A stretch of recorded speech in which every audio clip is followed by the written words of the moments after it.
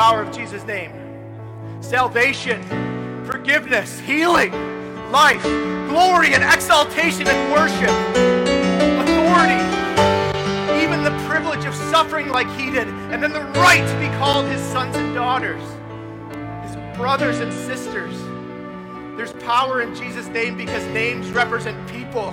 And the person named Jesus is the one who does and has and is all those things.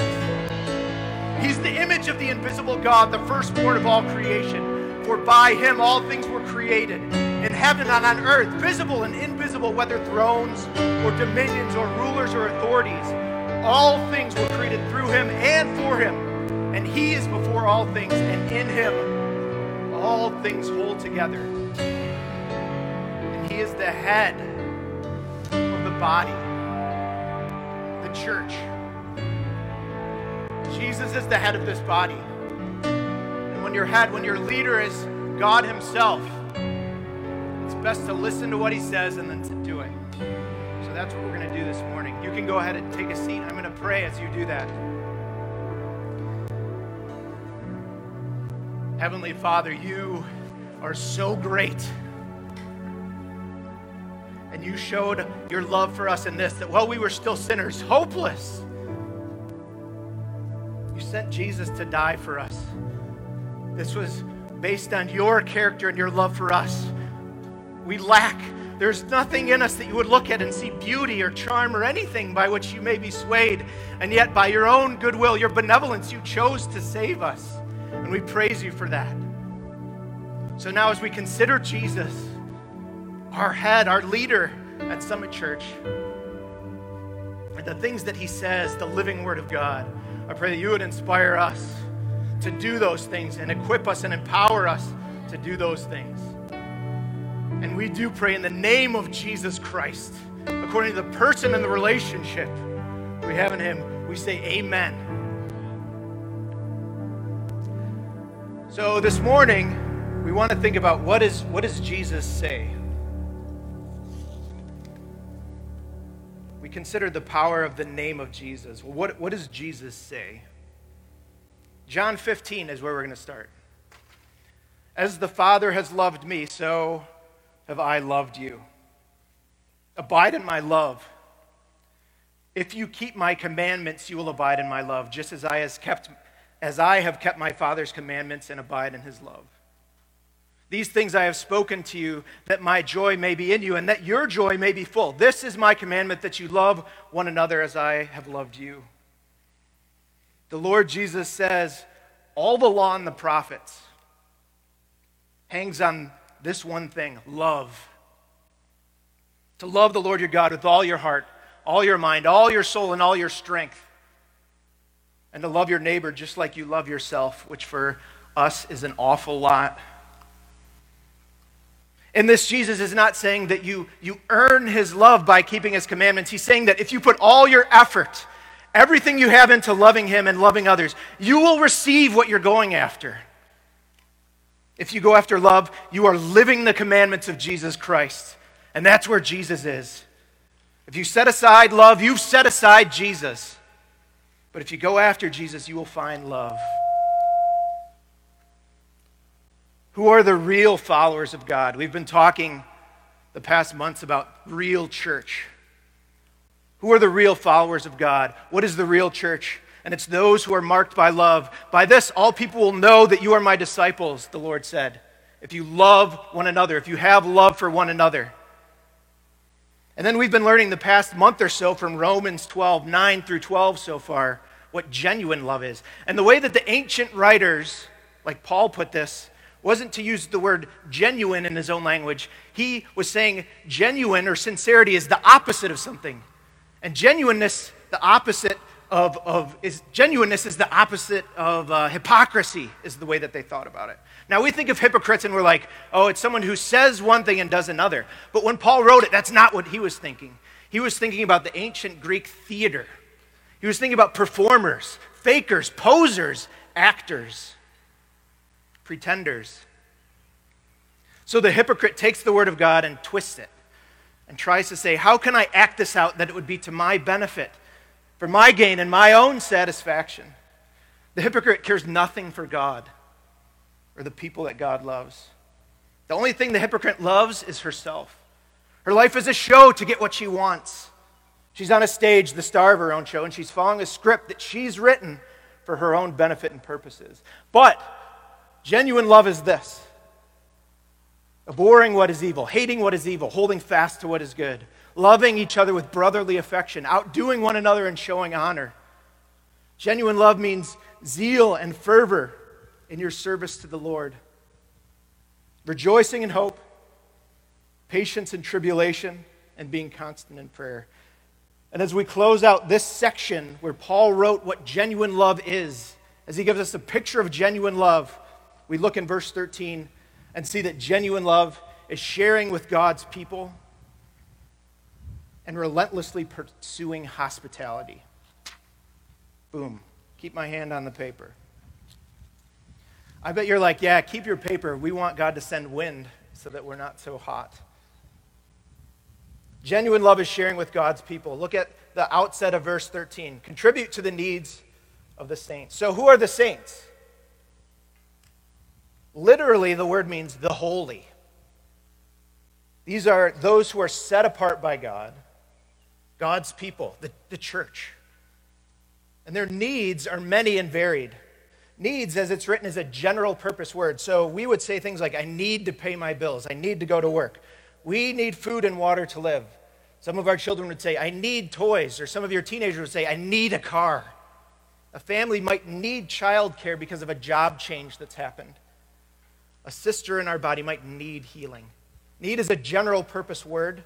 And as we think about the needs of the church, it's all-encompassing. The things that we need because we lack.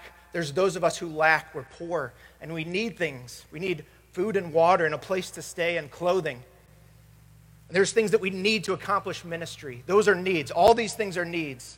So the saints are believers. The saints are the church, and their needs are many and varied. And contributing to those needs means sharing. Now this is where it gets interesting, because we read that in almost every modern translation, and we think, oh, this is about giving. But the word there is the word that we often use for fellowship in other places. So contributing means sharing, taking part in, participating in the needs of the saints. So this type of sharing, this contributing to the needs of the saints, is not just giving, it's participating in the lives of others, and it's bi-directional. So I don't just give, I receive. It's taking on the needs of the body as your own and then doing something about it. So you, or most of us here, welcome guests if you're present with us, but most of us, you're part of this body at Summit Church. And you share with the body because you share in the body. For sake of time, I looked at Scripture and saw two pictures of a sharing church. Two pictures. And I would say it's summed up like this. A sharing church is focused on others. Someone who is focused on sharing says, because I am part of the body, I treat the needs of others as my own. We see this in Acts 2 and Acts 4 then. Very similar passages where it says in Acts 2, all who believed were together and had all things in common, and they were selling their possessions and belongings and distributing the proceeds to all as any had any need. So when you see needs within the church, you share to meet those needs. And the pattern in the church historically has often been this. When I see a need in the church, I go tell a pastor, an elder, a deacon, or whatever the leadership structure of that church might be and say, hey, go take care of this because this person is in need. And that's contrary to the way that we should think about it. Your first reaction at Summit Church when you see a need should be to go to that person and contribute toward that person that the need might be met. And you might respond to that, well, what if I don't have enough to handle their need? I would say, let God take care of that. Don't dismiss the power to multiply and honor the gift. And then remember this, we give together as well. So we have deacons in our church who are responsible in part for benevolence, that is, giving to people who are in need. Sometimes when we put our things together in terms of things that we contribute, we can make more progress when we do that together. So when you see a need, go and meet it. But if you recognize that need is just way too huge for you to deal with, come together with others, and the deacons are there to help you do that. So a sharing church is focused on others. And ultimately, a sharing church is focused on God. The person who shares within the body of Christ says, my submission and service to God will bring praise and glory to God. 2 Corinthians 9, amazing passage. He who supplies seed to the sower and bread for food will supply and multiply your seed for sowing and increase the harvest of your righteousness. Verse 11, you will be enriched in every way, to be generous in every way, which through us will produce thanksgiving to God. And then listen to this part, or read along if you see it there. For the ministry of this service is not only supplying the needs of the saints, but it is also overflowing in many thanksgivings to God. By their approval of this service, they will glorify God because of your submission that comes from your confession of the gospel of Christ and the generosity of your contribution for them and for all others. We think of sharing, giving, contributing as enabling earthly activities, right? So we dig wells in Africa. We build things, we send people out, we feed people, we clothe people. Those are good things that we must do because Scripture commands them. But our highest objective is to glorify God in the exaltation of Jesus Christ. And the awesome thing that happens when we share and give to people is that we use these gospel-centric ways to share with people that practically do things. And they complete acts of ministry. But in that, the recipients of the gifts that we give, the beneficiaries of the gifts out of our benevolence, then praise God. And that's the whole point of why we're here. That's why we're gathered together. So when you share with God's people, more people will be praising God. When God is praised and glorified, you're fulfilling the mission of the church and the reason that God has joined us together. And this ties directly into the second part of the verse. So genuine love is sharing with God's people, and it's relentlessly pursuing hospitality. Look at the end of verse 13. Seek to show hospitality. The word seeking there is quite interesting.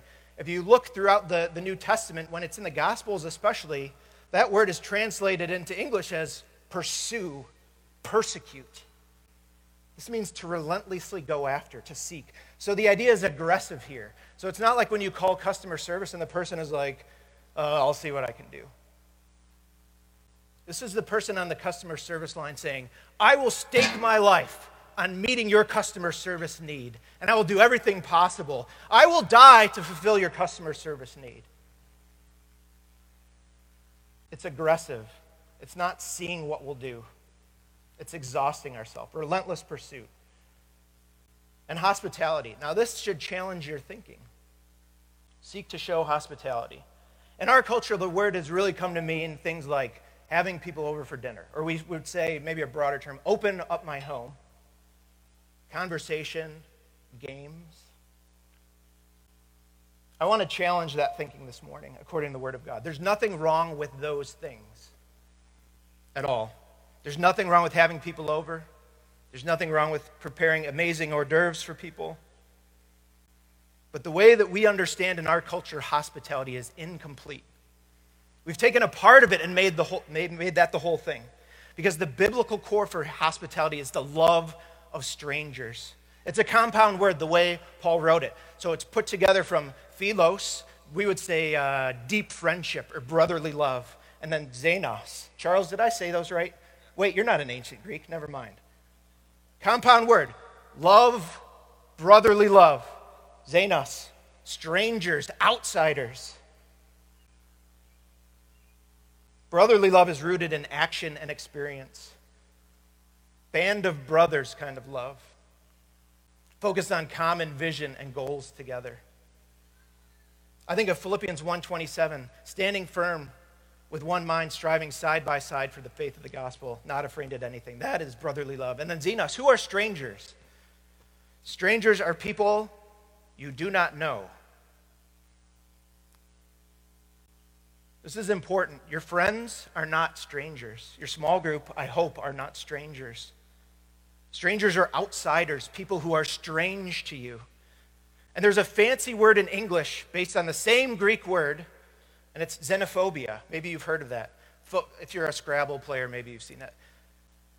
Phobia, fear, xenos, stranger, outsider. Hospitality is the opposite of being afraid of outsiders. The heart of hospitality is welcoming strangers. You are to relentlessly pursue that which welcomes strangers into your life, and above all else, into your spiritual family. We're moving from page 5 into 6 and 7, and then we're done. So you can hang with it. You can do it. I know it's uncomfortable, but this is good. Why do we welcome strangers into our lives and into our spiritual family? Because in his great mercy, that is exactly what God has done for us in Christ Jesus. God did not plan for all of eternity past and then send Jesus at the perfect time that he might serve you hors d'oeuvres and play board games with you. He sent Jesus to make you a son and a daughter. But now in Christ Jesus, this is what Paul wrote in Ephesians 2, now in Christ Jesus, you who were once far off have been brought near by the blood of Christ. I was a stranger. I was an outsider. God made me a son. Jesus made me a brother. I think this idea of being a spiritual outsider is a challenge for some of us if we were raised in the culture of a church and maybe in a strong Christian family. Because for all the advantages that come with understanding the gospel when we're young, there's kind of a disadvantage that you might say with that. And that's if you've never felt like you're outside the family of God. It's harder to appreciate what it means to be brought into it. It's a miraculous transformation. That's why we go to the Word of God. The Bible tells us the truth about ourselves. And we see the miracle then of what God has done. We were darkness and he made us into light. That's what the Bible said. He brought us from death to life. We were strangers, enemies of God even, adopted as his sons and daughters. And because God pursued us with genuine love, we pursue him in the same way and others with that same love. So if you struggle with hospitality, step 1 is not to start planning a bunch of events for your home. It's to renew your mind with the truth of God's word. Think about this. The Buddhist can invite me into his home. The Hindu can invite me into his home. The cult member will definitely invite me into his home. And even those who deny God and say God does not exist, they can still open their homes. What do we have at Summit Church that is different than all those people? And it's the power of the Word of God. So if you're like, I don't get, hospitality scares me, I don't know what to do, and I'm scared that people will see the crack in the drywall on my ceiling and think I'm cheap, which I am, by the way. The truth is that we go to the Word of God, and by the Word of God, our fear is overcome. Our selfishness and greed and all the excuses that we make for why we cannot seek to show hospitality, love to strangers is overcome. And God stirs up in us true zeal. So gobbling up, devouring, and obeying the Word of God, that's how Summit Church will strengthen the pillar that we have that we say is personal evangelism. And what stands in our way? So not the government. The government doesn't stand in our way. Not the liberal media, not the military-industrial complex. Those things don't stand in our way. Not even death itself, Scripture says, can get in the way of the church of God. What stands in our way? I thought this past week of 3 things that the people of Summit do that are anti-hospitality. So I get it this morning. You did not wake up praying to God that you could sit in the hot sun and then have someone admonish you from the pulpit. And yet here we are. These are not theoretical things that I'm talking about. They're real things that we do because we're broken people. One thing that kills our hospitality or makes us anti-hospitality is focusing on our rights more than the gospel. When we do that, it kills our hospitality. Read 1 Corinthians 9 and 10. It's two chapters out of Paul's letter to the church in Corinth. And he says, "For though I'm free from all, I've made myself a servant to all, that I might win more of them. I've become all things to all people, that by all means I might save some. I do it all what? For the sake of the gospel, that I may share with them in its blessings." And then he writes at the end of chapter 10, "Give no offense to Jews or to Greeks or to the church of God, just as I try to please everyone in everything I do, not seeking my own advantage, but that of many." Why? That they may be saved. What if by giving up your rights, you could introduce people to the kingdom of God? Would we as a church be willing to do that? When we focus on our own rights more than the gospel, we're standing in the way of that part of hospitality that we're to love and reach out to strangers. But if we make them more important than ourselves, God will honor that. The other thing, contributing to disunity, being divisive. So at the end of Philippians 1:28, it says, "This is a clear sign to them of their destruction, but of your salvation, and that from God." Who are the them there? That's your opponents, the enemies. And what is the clear sign? If you read verse 27, it is this, that we are standing firm in one spirit, with one mind, striving side by side for the faith of the gospel, and not frightened in anything by our opponents. When we are unified and able to work together for the sake of the gospel, despite our differences that we all have, we preach the gospel to outsiders. They see us and they say, "What is with that unity? There's something wrong with the way that I'm living because I'm so fractured." But when I look at the people of God, they're unified and serving and working for Him. They must be saved. There's something different about them. But when we're divided, the world looks at us and our enemies look at us and say, "You're all hypocrites. You say this, but you do others. All you do is argue and fight with each other." That's not a clear sign. But when we're together, it is a clear sign. To them of their destruction, but to us to say, God has changed us. He's done something different here. And then the last thing is when we forget who we're actually serving. Jesus said this in Matthew 25, and you could preach a month of sermons on Matthew 25. But he said this, "I was a stranger, and you welcomed me. Truly I say to you, as you did it to one of the least of my brothers, you did it to me." We welcome the stranger because in doing so, we're welcoming Christ. Will all those who you welcome and reach out to join the family of God? No, that won't happen because it's up to God, the King, who decides who's in the kingdom. But do not lose heart, brothers and sisters. Don't be afraid of strangers. Don't give up. Don't be slothful in zeal. Be fervent in spirit. Serve the Lord. If we serve everyone, great and small, rich and poor, like we want to serve Christ, we both honor Christ and participate in His divine plan of salvation for those people. As we close out here, I want you to look ahead to verse 14. What does it say? "Bless those who persecute you. Bless and do not curse them." The word that's translated persecute there is the same word that's earlier said in verse 13, seek after. Through the ups and downs of history, there's been this long pattern of the world saying to the church, "I will look for you, I will find you, I will take from you, and in some cases I will kill you." And the way that the Holy Spirit changes our hearts by the power of Christ and His resurrection, the church then responds to that and says, "I will look for you, I will find you, I will give you what I have, and I will love you." Pray with me. Father, thank you that you have power to make this possible. Thank you, Lord Jesus, for your hard words, knowing that we have all things in you. Forgive us, Father, that we get in the way of your plans and your will. We don't want to do it, and that in our flesh we find ourselves doing it.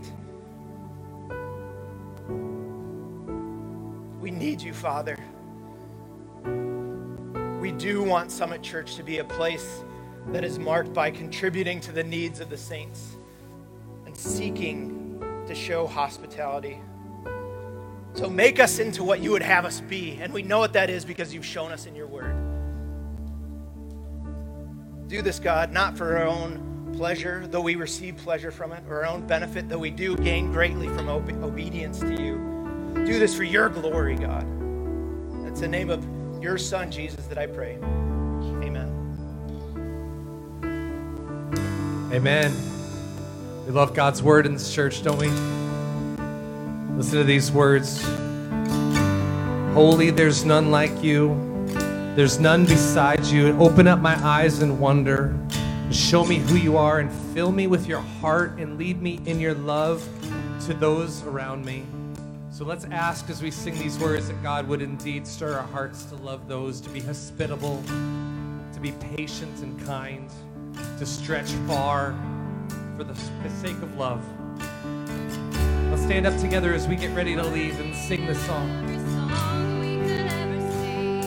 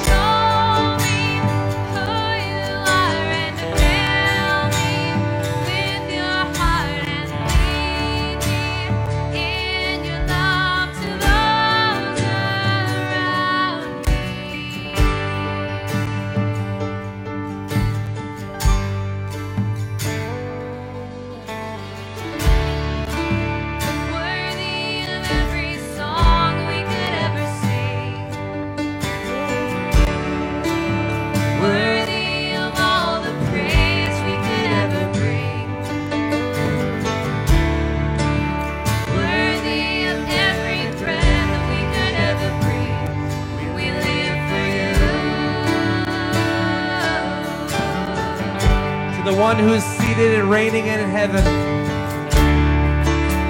Jesus, the name above every other name.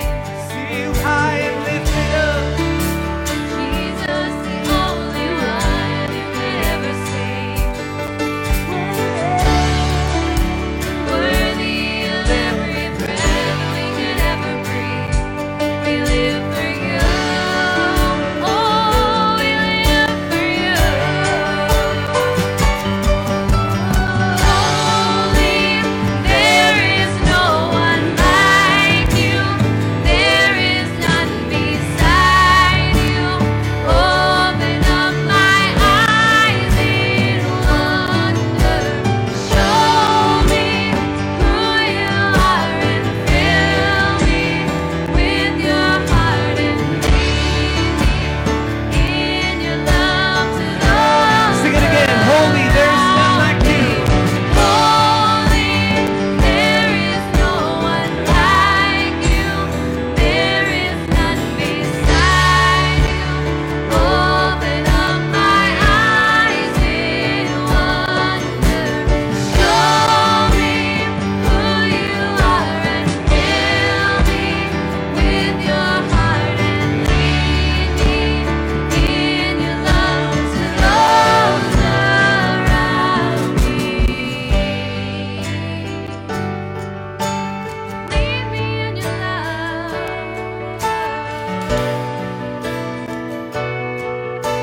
Worthy. Sing this. I will build.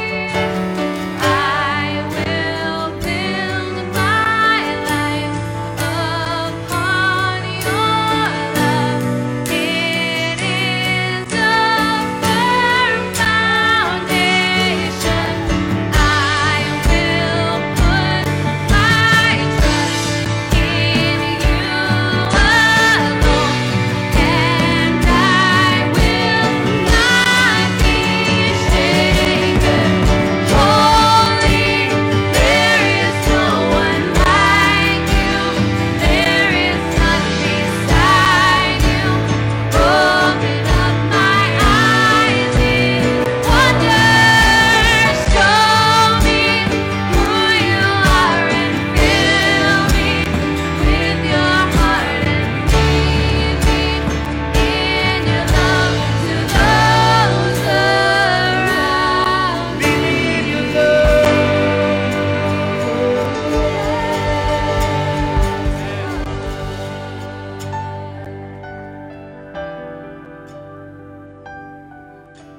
Our lives, think about our lives being built up.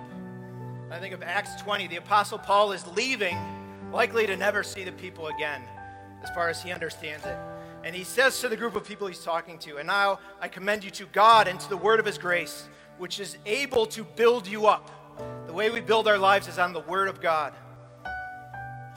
And the word of God and the word of his grace is also able to do this, according to Paul, to give you the inheritance among all those who are sanctified. Sometimes we hear a message like this about giving and contributing and sharing and opening up our lives. And it's tempting to say, I want to go to one of those churches where they just give me the good stuff all the time, ice cream and cake, and they never say anything hard to me. This message is hard, but if you think rightly, you realize the great benefit that God has given us in Christ Jesus. So the example that I think of is with my puppy. So I have a puppy. We got her as a COVID dog. Well, we didn't know she was going to be a COVID dog, but she became that. What was it? March 16th or something. We picked up Esther, our golden retriever puppy. And Esther loves to eat things, and one of them I can't say here because you'll call Todd and say I shouldn't be up here. But the other thing that she likes to eat is compost. She goes right to the compost pit. She's like, I'm going to eat a rotten peel from a banana. I'm going to eat a rotten peel from an avocado, and this is amazing. And if you've trained dogs before, you know that you don't try to fight the dog for things, because you just create a fight. What you do is say, hey, dog. And sometimes I say, hey, dumb dog. What you want to do is trade. I'm going to trade with you, Esther, because what I have here in this chicken, it's burnt, and I don't want to eat it, but you're willing to eat it because you're a dog. What I have is better than the rotten avocado that you think is so awesome right now. And when we realize what God has done for us in Christ Jesus, we recognize that all the things of this earth that we like to cling to are rotten banana peels and avocados. And when we throw them away, we receive a greater inheritance promised to all those who are sanctified. So yes, you must give something up for Jesus Christ. Yes, it is hard to open your life up to those around us, people who think differently than we are and look differently than we do and have different customs and traditions. But it's all worth it to give those things up for the sake of those people and the sake of the gospel of Jesus Christ, because we have a promise in heaven that's far greater than the things we cling to right now. Be encouraged, brothers and sisters in Christ, and may the God and his word build you up, that you may share in what he plans to give to all his people. You are loved.